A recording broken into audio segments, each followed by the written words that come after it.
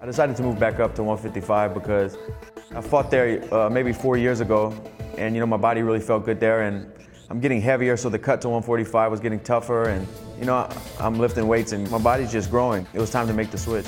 He's a big fighter for 145 pounds, very thick and very physically powerful. Making the move back to 155 has been on my mind for probably the last 3 or 4 fights. The biggest change personally is I'm able to wake up and go to the gym and eat a great breakfast and eat a good lunch, put all the calories back in my body. I'm not as aggravated and stressed out about my weight all the time. I know my weight's gonna be on point. I know I'm gonna make weight.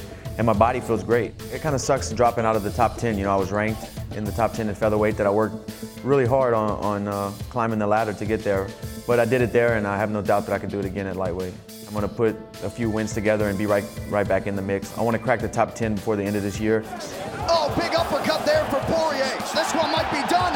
Dustin Poirier, another finish. I'm really looking forward to the fight this Saturday with Carlos because I get to show who I am as a fighter again. I get to come out and show everything I've been working on, and I get to do what I love. Nice. Can he finish it? Deep It is all over! Nicely done.